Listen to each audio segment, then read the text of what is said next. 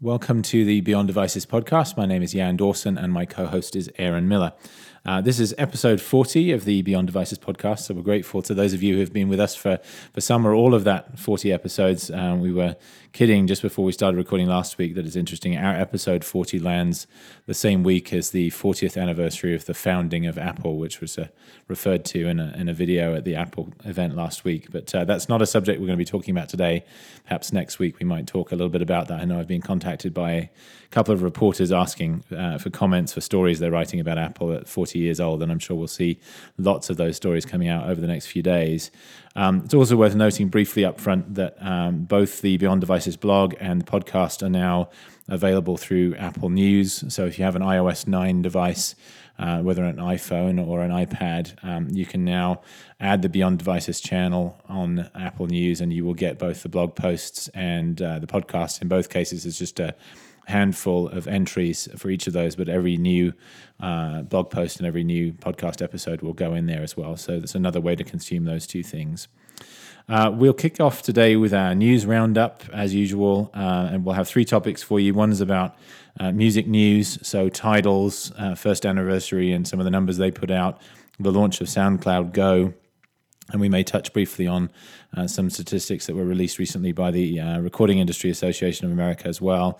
The second topic will be the conclusion of the Apple FBI case in San Bernardino and the implications of that. And then the third news roundup topic will be the finalization of the offer by Foxconn for Sharp and what that might mean for those companies and for others. Our question of the week, so our major topic today, will be talking about corporate social responsibility, and we specifically asking what other companies can learn from Apple and Google's CSR initiatives. And then our final topic today will be a discussion of some of the announcements made at this morning's Build keynote. This was the day one keynote on Wednesday, in which Microsoft covered Windows 10, HoloLens, and a lot of stuff about conversations as a service and bots as an important area of development for Microsoft. So that'll be our final topic, and then we'll wrap up with our weekly pick, in which I'll have a television show recommendation for you. So let's kick off with our news roundup, starting with that music news.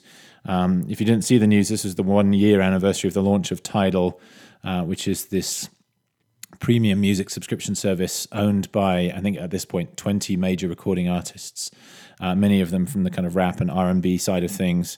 And they announced that they have 3 million subscribers at this point, of which roughly, I think 1.35 million were for their premium tier, which is high fidelity streaming at $20 a month. So that was the first piece of news. And the second piece of news was SoundCloud announced its subscription streaming service. And that's $9.99 a month unless you're on an Apple device, in which case it's $13 a month to cover the 30% cut. And this incorporates all the content that they've always had on SoundCloud, plus the standard sort of premium music that you'd get through other platforms as well. So interesting changes there. So Aaron, over to you first of all for your thoughts on some of these things. I was totally surprised by the Tidal announcement of the numbers. I've been pessimistic about Tidal from the start. In fact, I wonder how much Life of Pablo and its launch had to do with people signing up for Tidal. So that was the Kanye West album that was only available on Tidal. Right, and it makes me wonder, how many people decided to finally give Tidal a shot, because that is a huge amount of star power. But even Kanye seems to have softened a little bit, because I think he just released a single from the album on iTunes, even though he said he was going to only have it exclusively on the Tidal platform and never on iTunes. So I don't know. He's not exactly the kind of person you set your watch against. So in terms of reliability, so it'll be, I don't know. I guess I'm surprised by that. The SoundCloud one, I get why they're doing it. I have a hard time imagining the market for the people that pay for SoundCloud, only because I don't think I'm at all in that market. Right. Yeah, I'm in the same boat. It's not a service that I've used a ton. We use it for our podcast, actually, as it happens, and I know a lot of other people that use it that way, but I think the core audience on SoundCloud is people finding, new up-and-coming artists and that kind of thing, and I don't have necessarily the time or inclination to do that. What's interesting to me is that both SoundCloud and Pandora, and before them Apple, these companies that have kind of eschewed the music subscription service model in the past, have now begun to embrace it. So Apple, obviously with Apple Music, Pandora by acquiring the audio assets and building something around that, and now SoundCloud with SoundCloud Go. All these companies getting into the sort of traditional music streaming business, having initially tried something different. And together with these RIAA stats that came out recently, which I wrote up for Variety, I think last week, they basically, those stats demonstrate that paid streaming, even though it has far fewer users, generates far more revenue than ad-supported streaming. And I noticed, and other people wrote up, the fact that vinyl actually was a bigger business for the US music industry than ad-supported streaming last year. That's how small it is. And these paid streaming services generate roughly $100 to $110 a year per subscriber or per user.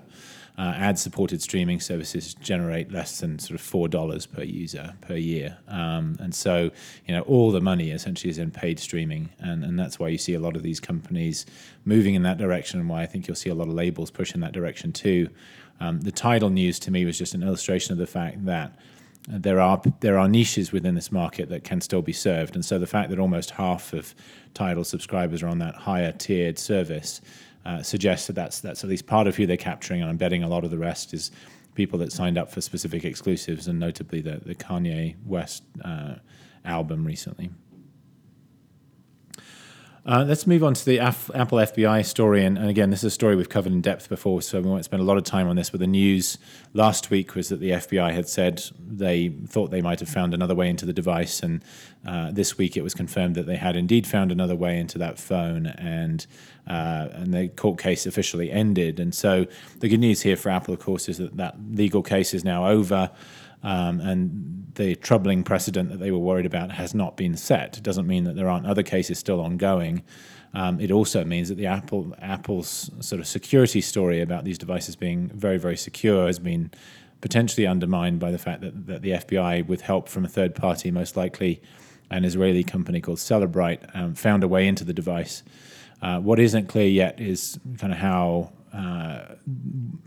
replicable that approach is for other Apple devices. So whether other iPhones would be similarly vulnerable, or whether newer devices with Touch ID and a secure enclave would be protected from this particular hack. But Aaron, what are your thoughts about kind of where this leaves everything? Well, it's unfortunately not really a resolution. I mean, it is for the San Bernardino case, but it's not for the broader issue, which was at the heart of the controversy. We don't yet have a court ruling on whether or not the court can force Apple to write, essentially a weaker version of their operating system for the FBI's purposes. And without a court ruling like that, is still very much up in the air. There's a high likelihood now, I think, that Congress will act on it, and they won't, and they'll be able to do it right now without the looming consequence of a court battle going on. But the truth is, there are going to be more court battles in the near future, and it won't necessarily even be the FBI. There are going to be a lot of local law enforcement agencies that are going to be trying to get Apple to do what the All Writs Act enables the FBI to have asked for to begin with, or what they were claiming that it would ask for. I think I won't be at all surprised on the legal side of things that this will eventually escalate to the U.S. Supreme Court, and you'll get a decision on that, because there are multiple venues where these cases are being brought by law enforcement against Apple. Mm-hmm. And so I think we're eventually going to see a court decision on that, but I think we'll also see congressional legislation. And that part, I don't know. I'm not confident in what the outcome there will be if you're concerned about users being able to secure their information, even if it means securing it in a way that makes it inaccessible to government agencies. It's really hard to say, because that, in Congress, it can be swayed by so many different things. So I guess that's my takeaway, is it's almost too bad that the FBI found another way into the phone, because it meant that a tide that I think was moving in Apple's favor is now going to wash by in a way that doesn't have enough effect. And now we have to wait for the next sort of crazy set of circumstances. And hopefully that's one that will curry the public's favor for, secure devices, rather than get people offended by them and insist that the government can break in. Right, absolutely. Yeah, and for anybody who missed it, we talked about the All Writs Act as it applied to a different case in New York in episode 36. So if you haven't listened to that episode, well worth going back to it. Aaron spent some time explaining kind of how that decision in that case was reached and explaining the All Writs Act specifically and its limitations. Our third topic in the news roundup here is the Foxconn acquisition of Sharp. It's something that's been bouncing around for a while now. There was an offer on the table, and it was abruptly withdrawn when it turned out there were various financial issues at Sharp that needed to be resolved. And Foxconn's now come back and had an offer accepted at a rather lower price. So that will presumably be completed in the next few months. But Foxconn's obviously a major supplier to Apple in particular. Sharp is a supplier of displays to Apple and others. And so, this is presumably a play by Foxconn to kind of consolidate and to expand the scope of the kinds of components and the work that it can do on behalf of companies like Apple in an increasingly competitive market and an increasingly sort of flat smartphone market globally. There have also been some signs that Apple may be looking to diversify its suppliers in terms of putting its components together and putting together iPhones. And so this all comes in that kind of context. Sharp's obviously a big name, less so perhaps from a direct kind of consumer perspective today than it has been in the past. Foxconn obviously now a huge company. I was just reading today that they were started in 1974 as a manufacturer of television knobs. So it's amazing how companies like this get started and then evolve very significantly from where they start to somewhere new. But Aaron, what were your thoughts on this whole story? Well, it'll be interesting to see how this shapes Foxconn going forward as a brand name producer of goods, because right now they don't make anything that they have their own name on. They're really, and their primary purpose is assembly of devices. So there are a lot of components that they don't even make. And it'll be interesting to see how Foxconn moves. I think they just, and this is a trend I think that's sort of happened throughout history. A lot of these suppliers start to realize that they can be making the things themselves and cutting out the middleman. I mean, Samsung has been an example of that over the years. And it'll be interesting to see if Foxconn really does try to get into consumer electronics on their own brand. And if they do, what's their entry point? I suspect it'll be, at the low end of the market. But it's crazy to think that, 20 years ago, right, if we were talking about a company like Foxconn buying a company like Sharp, which at the time was a highly respected and really successful consumer electronics brand. But it just shows you how quickly fortunes change in this space. Right, absolutely. It's I know there's obviously a history here too in terms of component vendors eventually becoming actual product vendors in their own rights, from the laptop market a few years back, you had some players that obviously went in that direction, and seeing that potentially play out here again. Well, that concludes our news roundup. We'll now move into our question of the week, and as I mentioned earlier, the question today is, what can Apple and Google teach other companies about corporate social responsibility? And this comes partly off the back of Apple's event last week, in which they spent the first few minutes talking about a number of what could be described as corporate social responsibility initiatives, from environmental impact to focusing on privacy and security on behalf of customers to their health and care kit and other initiatives. Google obviously has a number of those as well, and so we're using those two companies as examples of what's being done well in this area. We'll also talk about some of the potential criticisms of both companies on this topic. By way of background, Aaron is a business school professor, and specifically one of his key areas of expertise is business ethics, and so this is a topic that he knows all about and teaches about at university, and so that's why we're asking him to talk about this today. So, Aaron, why don't you start by giving us a little bit of background to kind of help us understand corporate social responsibility, or CSR, as I think we'll largely refer to it, as a concept, and kind of the history behind that concept. Sure. So it's best to start with sort of the old way and the older perspective, which I guess when I say older, shouldn't mean that it shouldn't be assumed that this is abandoned. There are a lot of people who still hold to this view, but this original view is best articulated, I think, by Milton Friedman. So he, Nobel Prize-winning economist, wrote an article in 1970 in the New York Times Magazine, and this was the title: "The Social Responsibility of Business is to Increase Its Profits." And the core of his argument was simply that the managers of a company are agents of the shareholders, and their ethical responsibility is to simply increase the shareholders' value by improving the profits of the company that they're managing.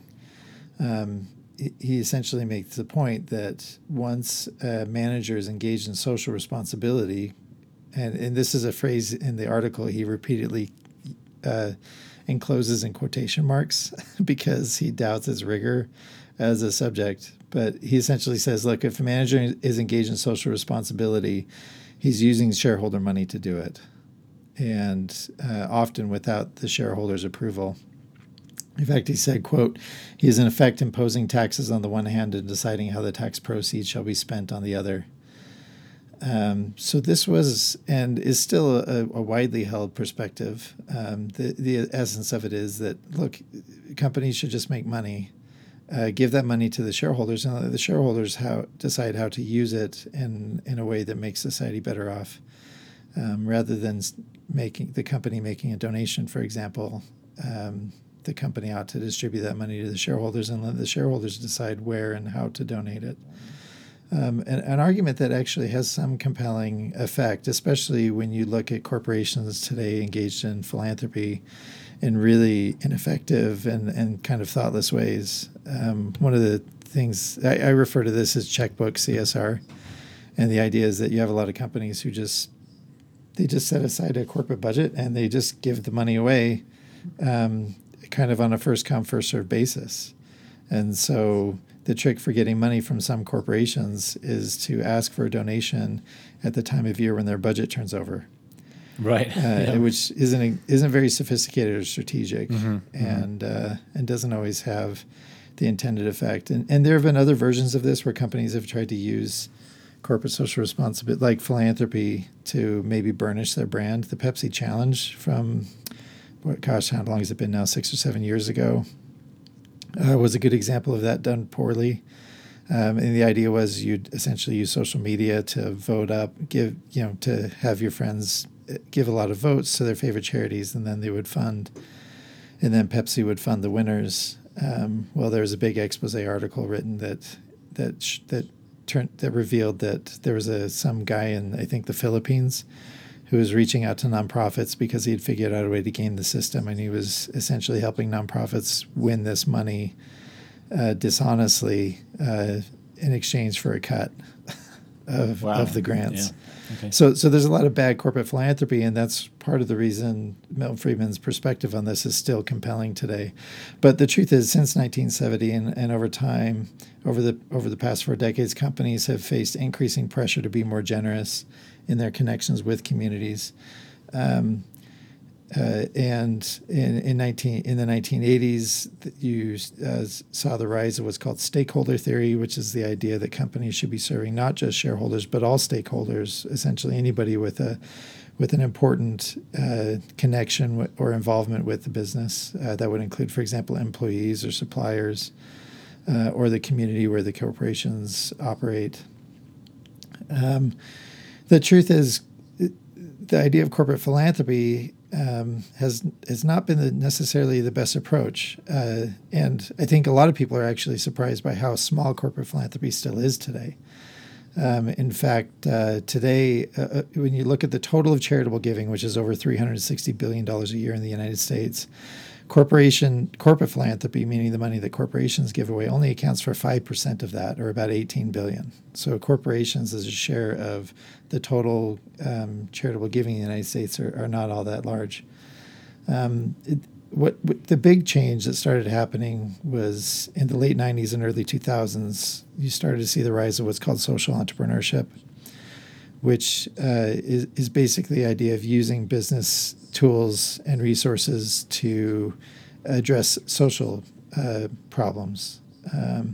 In fact, interestingly enough, a lot of social entrepreneurship was driven by money coming out of the dot-com billionaires from the early 2000s, specifically Omidyar and Skoll, and they, with a lot of their funding, were able to drive this rise of social entrepreneurship as an area of interest.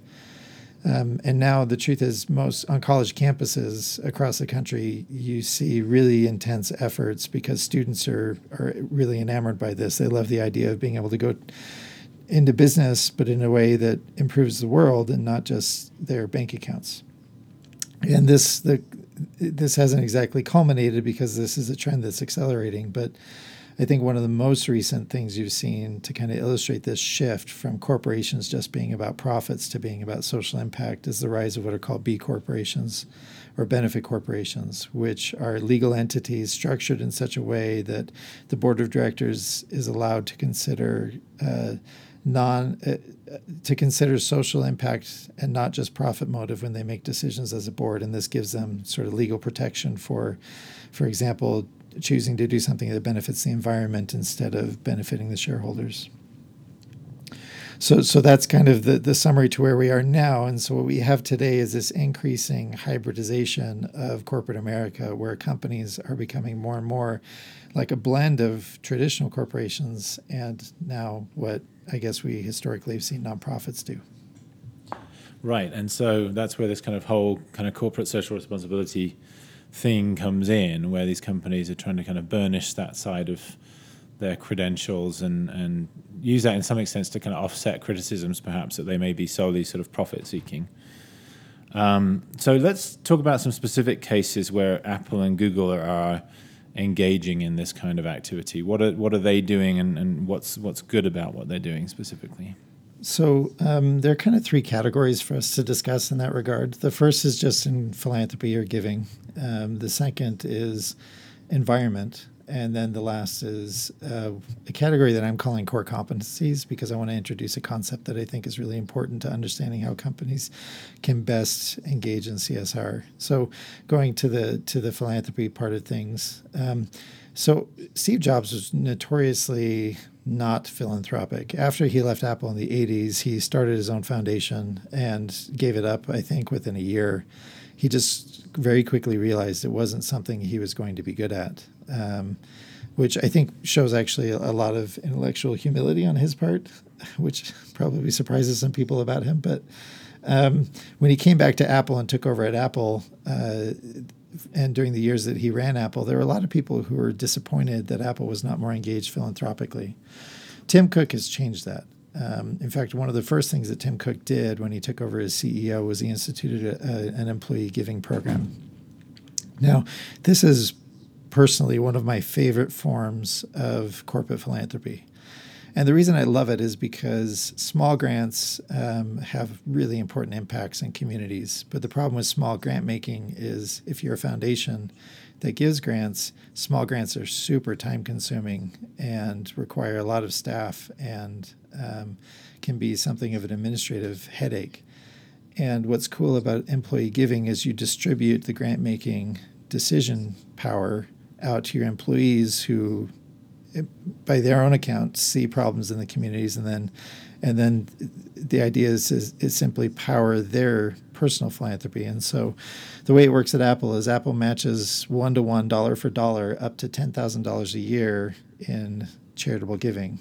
That is now totaled over, I think that averages, based on some things I read, it probably averages somewhere between $10 to $20 million a year that Apple's giving out through its corporate giving program, its employee match giving program.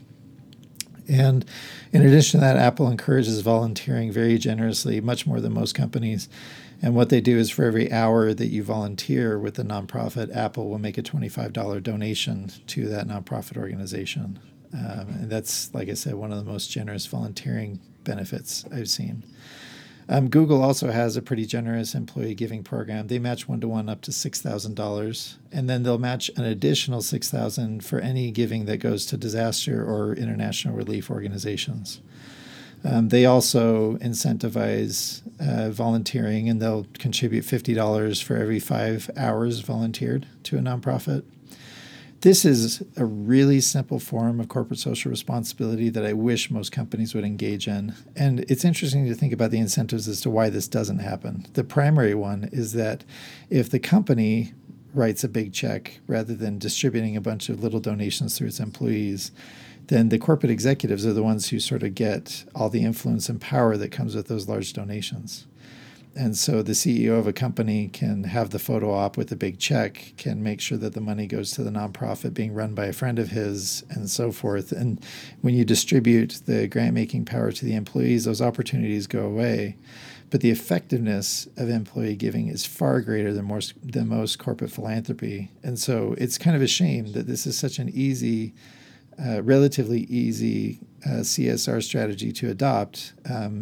And a lot of companies don't do it. And so I'm really happy to see that Apple and Google are setting strong examples. Now, that's not the end of corporate philanthropy for Google anyway. Apple doesn't have a corporate foundation, which actually is unexpected because a lot of companies their size, almost pretty much every company their size has a corporate foundation.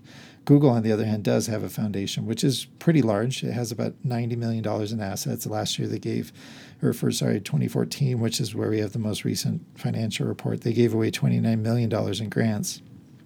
Google's grant making through google.org is primarily toward what they consider innovative organizations. You can really see Google culture reflected in their grant making. And a lot of cool organizations have gotten interesting grants. The largest grants tend to be about $2.5 million. The smallest ones, maybe $100,000.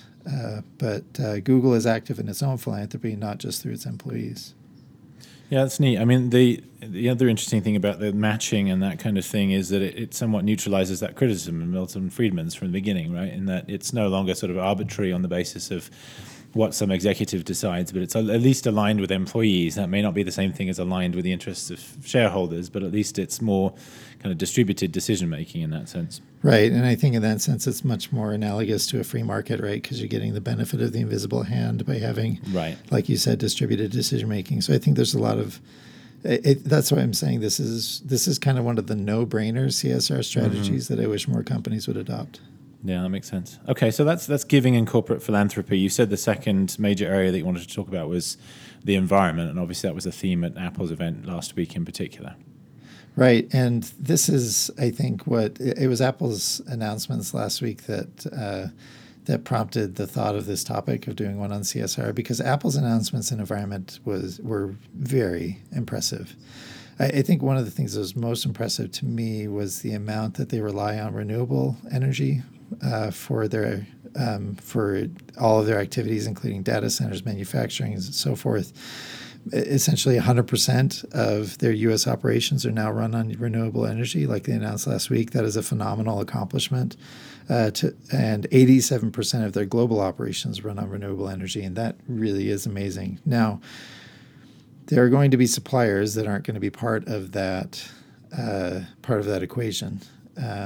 But even without the suppliers baked into the way that works, it's still really impressive, because if you compare to Google right now, according to the Google Green website, Google right now only has about 37% of their activities funded or sort of powered by green energy, which really is quite a bit less than Apple. Now, it's hard to know, obviously, like, server farms are really energy intensive, and I don't know how to compare the scale of Google's server facilities versus Apple's. But I think the other thing that's actually helped Apple in this regard is they're kind of coming a little bit late to building these massive, server farms. And very famously, like, for example, in North Carolina, made solar power part of their plan from the beginning. Right. It's easier to implement a strategy like that now than it was 10 years ago, and much harder to retrofit renewable energy onto a facility. So versus building it from scratch. And so that said, it is really impressive. I think this is an important point for companies to consider, and the CSR perspective on this, where I think Apple and Google are making a compelling case, is that environmental responsibility has, in fact, it was something of a whipping boy for Milton Friedman back in 1970. He talked specifically about environmental responsibilities being an example of corporate excess when it came to social responsibility. Essentially, his argument was that environmental standards should be set by the government, and then companies should be able to operate within those rules. But that's not the approach that Google and Apple are taking. They see the environmental impact of their business as being uniquely within their power and control. And this makes a really important principle sort of supporting corporate social responsibility crystal clear. Milton Friedman's argument was that the money that would be spent on environmental friendliness should be instead distributed to shareholders so that they can act collectively to make happen what they want to happen. But that's actually an inefficiency in this case, because the organizations that are the sort of the vehicle that's best suited for addressing environmental impact is the company itself, not the shareholders collectively trying to compensate for the damage that the company is doing. The company should be the one acting in order to have the best environmental outcome. And so if we want positive environmental outcomes, the sort of voluntary environmental initiatives that Google and Apple are undertaking, this is where we have the most efficient decision-making taking place, because companies are uniquely positioned. It's that old piece of advice that Uncle Ben gave to Spider-Man, right? With great power comes great responsibility. And Google and Apple are uniquely positioned to have an impact this way. If we were to try to force them through legislation, if we were to try to fund environmental nonprofits to sort of clean up the mess that Google and Apple would otherwise be making, none of that would work as well as simply having the companies themselves operate in a way that is efficient. Now, Google and Apple also happen to have the cash to do this, and they have the financial resources they need to be more environmentally responsible. And so it's harder to export this piece of advice versus, say, the employee giving program, because the truth is, Apple has so much cash on hand for them to pursue environmental responsibility, along with the capital return program they already have in place for shareholders. They're doing all of that plus making buckets of money. And so they're kind of a unique example that way. But it is great to see that they're taking this so seriously. Yeah, absolutely. So the third area that you talked about, you said you were going to call it core competencies, and you talked about introducing that as an important concept generally as well. So why don't you talk through what you mean by that? Yeah, so the core competency theory, for those that aren't familiar with it, was a theory created in 1990 by a couple academics, one of whom was a guy named C.K. Prahalad, who was a Michigan business professor who, interestingly enough, went on to have a really important impact in social entrepreneurship as well. But core competency theory essentially says that your company is good at something, and that something isn't necessarily the product itself. And the classic example they give is Honda. Honda's core competency isn't cars or motorcycles or lawnmowers. Honda's core competency is engines. And then so Honda's really good at making engines, and then it figures out different ways to leverage that into products. That theory essentially over the past decade or so has been brought into corporate social responsibility and the perspective there. And again, this plays on the idea of with great power comes great responsibility. The idea is that if companies want to have a social impact, they should do it through what they're already good at. Meaning, if a company is good at something, they should figure out how to use the thing that they're good at to have a social benefit in the world. For example, one of the best responders to Hurricane Katrina was Walmart, because Walmart's core competency was getting stuff to places cheaply, right? I mean, like, they have such a massive and impressive supply chain. That was why Walmart was one of the best companies to respond to Hurricane Katrina, which they did and did very well.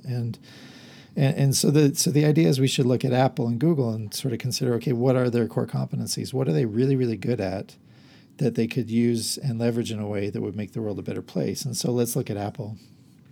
So Apple has a phone in all these people's pockets all over the world, mostly, in Western countries. But this phone, has a capacity to because it's such a personal device all the time.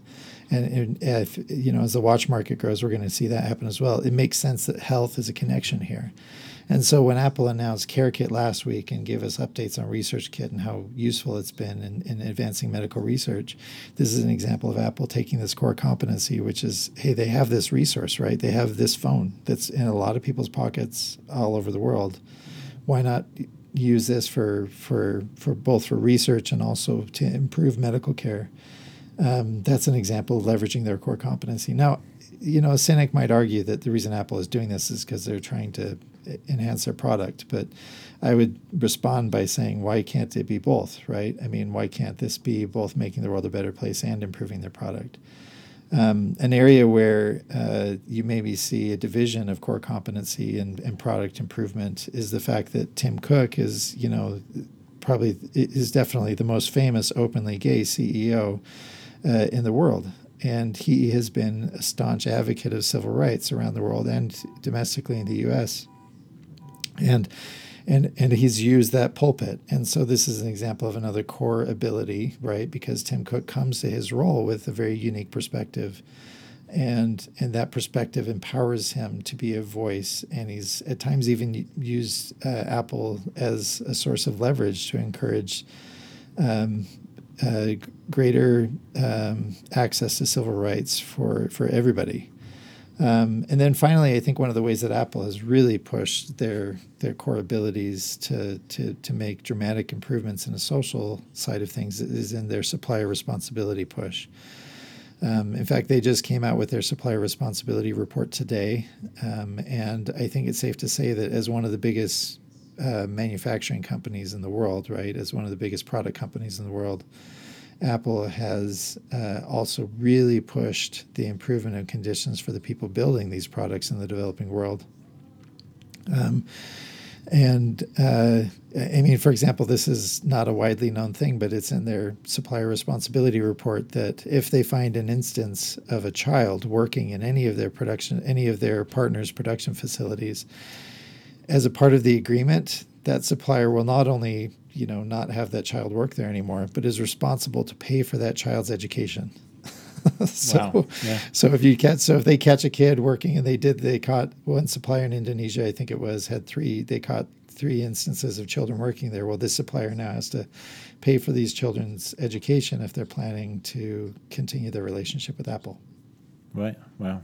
And so this is, again, the sort of thing that Apple is uniquely positioned to champion, right? I mean, if we had an external nonprofit organization who was out there trying to make the same outcomes, they would not be nearly as powerful or effective as Apple. So those are the core competencies that Apple's leveraging. Google, on the other hand, I think one of the things that I really like best about Google's approach is with their Jigsaw initiative, which they just spun out as under the Alphabet umbrella. And I've been using Google the whole time, but I should have been talking about this in terms of Alphabet. But Alphabet, but this Jigsaw initiative is essentially using Google's ability to understand massive amounts of data and find patterns in the data to make important things happen that wouldn't happen otherwise. And so, for example, one of the things they have is this thing called the investigative dashboard. And what it does is it gives journalists tools to research data across borders, essentially allowing them to follow the money and to follow the people through things like shell companies, international corporations, and even identify international money laundering. They are able to visualize digital attacks across the world, so you can see especially attacks against the websites of newspapers.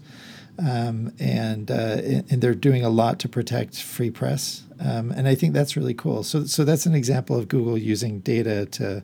Oh, and they also are a fantastic resource for understanding epidemiology and the spread of disease, because they share information with researchers who can track how diseases spread based on people's Google searches.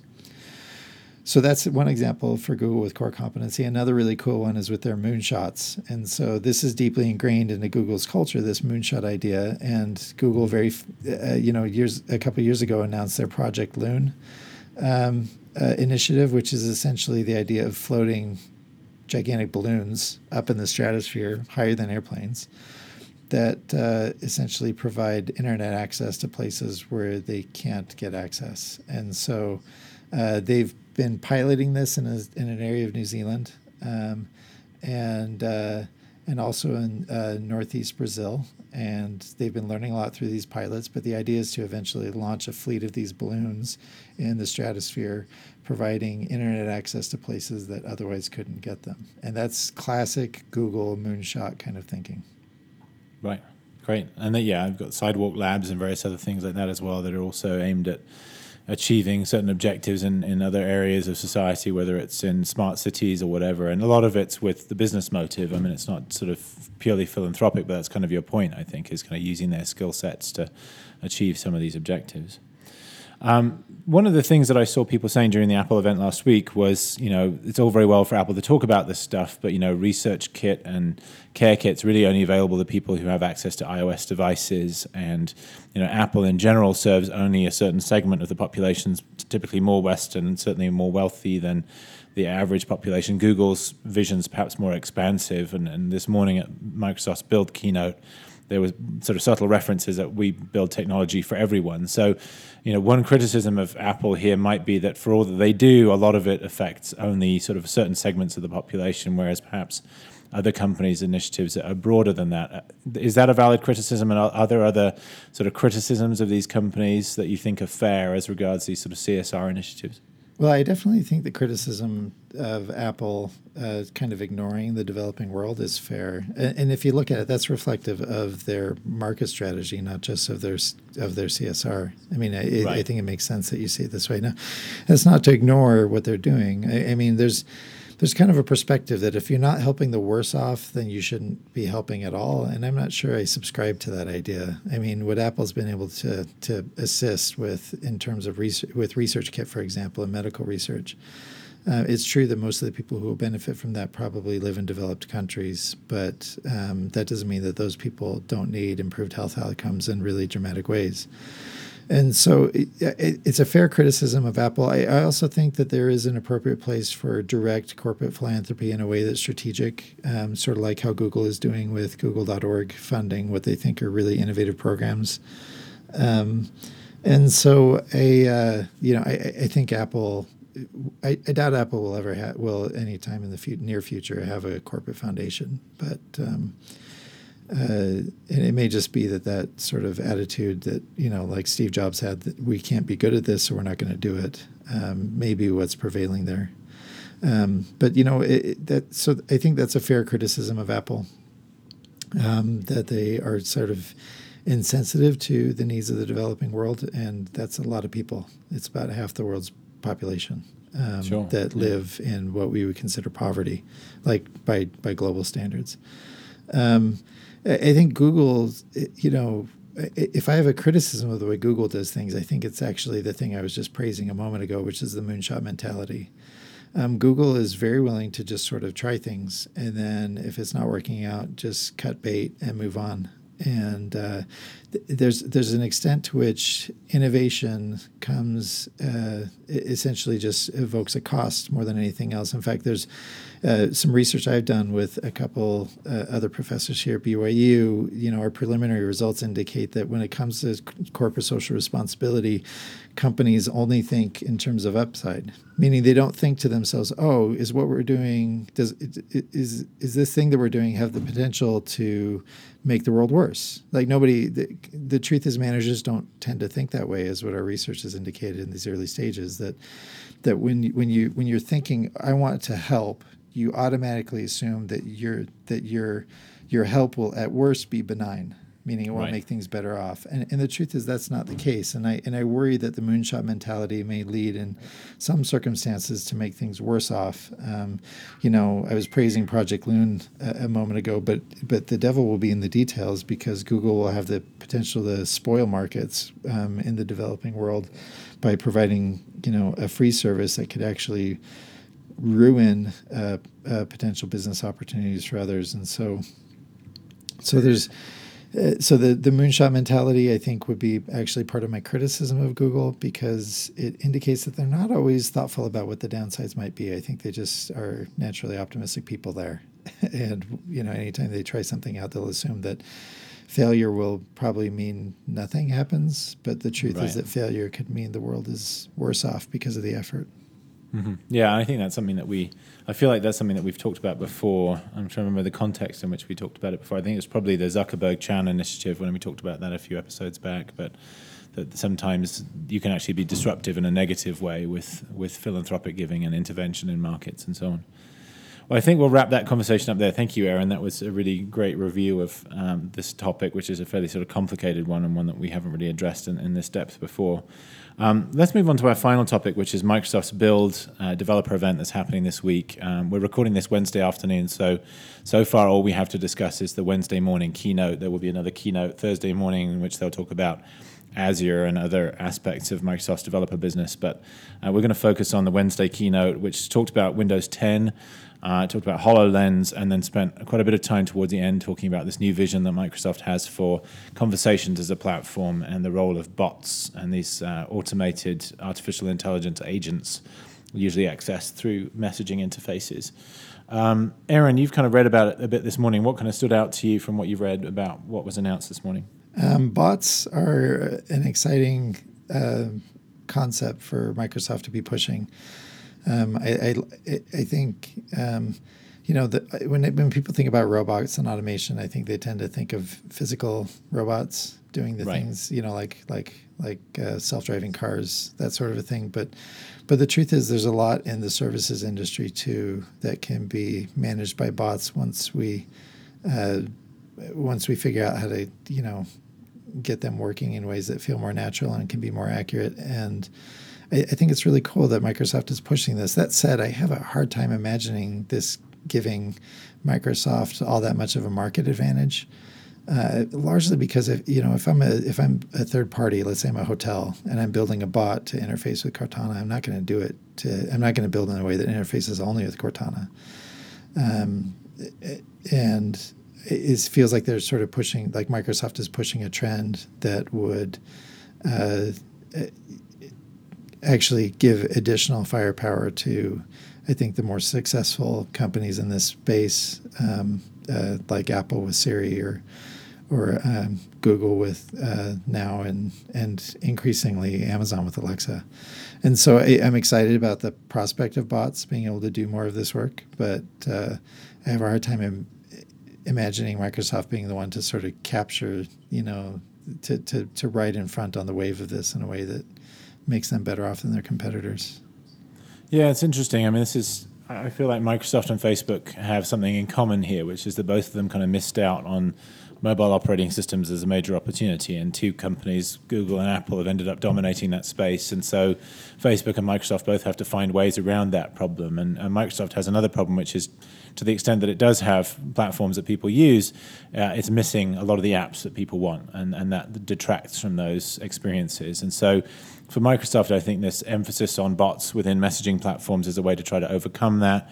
Kind of borrows from the Asian messaging platforms and the concept that these become almost like quasi-operating systems, and so you can gain a measure of the same sort of control and opportunity by having that sort of platform as you can by having an operating system in some circumstances. And then bots is a response to the weakness on the app side. If to the extent that companies can use bots within messaging platforms as opposed to apps to get things done, Microsoft kind of starts from square one along with everybody else in that space and has an opportunity to be a more significant player. So I think that's why they're doing this, and it's something interestingly that I've talked about them in some of the strategy work that I've done for them. The downside has always been, well, what messaging platform do you have? Is it Skype? Skype, I think to most people still connotes voice and video calling, not necessarily chat or messaging, even though that's obviously a component of it. I kind of mentioned that briefly on Twitter today, and the only pushback I really got on it was, well, I use Skype for chat, and when I pushed back even further, it was within the business environment. And so there are people who use Skype as their kind of de facto IM client within the business. And so it does have applicability there, but again, that then makes you wonder how transferable is that to the consumer world. People aren't generally using Skype for IM or chat or messaging in the consumer world. It's kind of remains sort of substandard compared to other messaging platforms out there. And so, why would somebody develop for Skype specifically if other messaging platforms out there have far more appeal, far more users, far more active users than Skype does? And so there are a lot of sort of downsides, even though the technology that Microsoft demonstrated today was really first class, really impressive, and they're getting in this trend right from the get-go. I think in having a conversation with somebody this afternoon, shortly before we started recording, it seems that what Microsoft's vision here is that Skype is just one implementation of this, and this is really about giving developers the tools to build these bots that then could appear in many other settings as well. I don't think that means that you're going to be able to build a bot using Microsoft tools that will show up in Facebook Messenger necessarily. I'm not sure that they'll be open enough to allow that, but there may be other platforms that are more open, and over time we may see more sort of standardization around how these bots work that will allow companies to build them for multiple platforms at once. But to me, this whole bot thing and the conversations as a platform thing was by far the most interesting part of the keynote, partly because it was such a surprise, but partly because everything else felt very incremental and in some cases actually felt like a direct repeat of last year's keynote, just having moved slightly further forward with these various initiatives. Well, and I think the long trend, and this is obviously a pretty. I don't want to call it baseless speculation, but this is kind of what I envision in my head for Microsoft 20 years into the future, is something much more like IBM's approach, where they are helping others build really cool things rather than necessarily building them themselves. I think that's a direction I can see the company going, and this kind of thinking about bots would reflect them being really good at that. I mean, if the idea was, hey, let us help you build these bots that can interface with whatever technology you're using and be a better way to connect with your customers, a better way to connect with your employees. Like, I mean, this is the kind of thinking that a company that helps others build the right technology, that's where that would be really powerful and amazing. And right. And so I wonder, and Google's always been Microsoft has always been a pretty visionary company in a lot of those kinds of areas. I think the problem is, like you were sort of hinting at earlier, is that they throw out these visions and then they never quite get all the way there. And so we're hearing about the same thing a year later. Right. And my other concern there is if their vision is really to help people do this on other platforms, and why lead with Skype and Cortana? I mean, those are the platforms they own. Perhaps they did this purely because that way they could keep it within the company and keep the news from leaking. But it would have been that much more powerful to say, we've done this and it works within Facebook Messenger, or it works within WhatsApp, or it works within WeChat, or any other of the major messaging platforms out there. I think by focusing on their own products in the form of Skype and Cortana, they diluted that message. And this continues to be a challenge for Microsoft. Their vision is increasingly about, we give you the best tools to develop anywhere. And yet, in many of the demos and other stuff they do, that it's clear that they want to own a lot of this stuff from a consumer-facing perspective as well. And I think at some point they have to resolve that conflict. And today was yet another example of how they still are conflicted about a lot of that stuff. This is something, by the way, that I've written about for TechPinions for tomorrow. So by the time most of you hear this episode, that will be up on TechPinions. And it's just commentary on this whole strategy from Microsoft. So it'll be published on Thursday, 31st of March. Any other comments about build news from today? No, I think it's kind of interesting, the Windows Ink draw anywhere or draw everywhere kind of, the approach that they're taking to improve and broaden the way you can use a stylus. It really feels like a harkening back to the way the old Windows tablets used to be from, over a decade ago, where you could almost draw on anything, but essentially a more modern version of that. So it's interesting seeing that work its way back in. I think now that tablets are a mature market, I think the idea of being able to draw on them in useful ways and kind of anywhere within the OS is a trend you're going to see, and it looks like they're at the front end of that, and it makes sense that they're doing that in a product category where they have a pretty great entry with their Surface tablets. Right. Yeah. No, I'm curious to see how and if Apple embraces that vision too, because there's a subtle difference with Apple. The Pencil works within specific apps, and it's mostly about a way to get ink onto a surface, no pun intended. Whereas with Microsoft, the vision that they're articulating today is more about, it's almost a layer on top of apps, and there's a lot more interpretation of the ink. So as an example, in a demo on stage today where I was drawing on a map, and then the line that's drawn on the map becomes part of the map, and then as you orient the map differently, it moves in an intelligent way with that. And so, and there was, writing in a sticky note application where it interprets the handwriting and makes it clickable because what you wrote was the word tomorrow, and it understands that tomorrow has a specific meaning. Apple's apps have not done much, since the launch of the iPad Pro in the fall, by way of actually interpreting the ink that you put down. It's largely just another input method. And so I'm curious to see the extent to which that evolves at WWDC this year or future events where new iPads are introduced, whether that technology moves forward in this way or whether we end up seeing sort of a bifurcation in the vision for what a pen and a stylus is really about on these devices. All right, well, let's wrap up that topic there, and then we'll finish our episode with our weekly pick. And we haven't done this for a couple of weeks because we focused on the Apple event the last couple of weeks and dispensed with some of our usual format. But it's my turn to do this week, and I'm going to recommend a television show that my wife and I have been enjoying lately. It's a show called Madam Secretary. It's about a female Secretary of State in the United States. It's in its second season at the moment. It's on the CBS network in the US.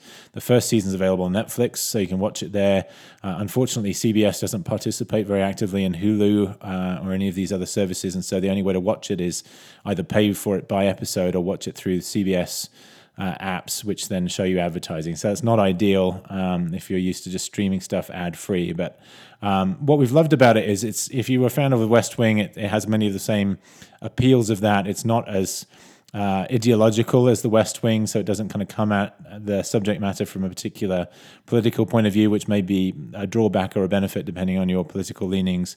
But it has a lot of the same interest in terms of seeing inside the political process. It's got some really fun storylines. One of the things we like best about it, though, is it's one of the best depictions of a functional family on TV recently as well. So many of the depictions of families on TV are so dysfunctional and make so much of that there's at the heart of this show, the Secretary of State and her husband have a great relationship. They have 3 kids who are 3-dimensional fleshed out characters and who have challenges and so on, and yet the family seems to work together through these various challenges, and so that's an enjoyable part of it too. So the show is Madam Secretary. As I say, the current season's on CBS. The first season's available on Netflix to stream. And we'll put links and so on the show notes on the website at podcast.beyonddevices. So thanks for joining us again. This episode's a little longer than we usually go, but hopefully you found it useful. And we welcome your feedback as always and reviews on iTunes especially. And we'll be with you again next week. Thanks.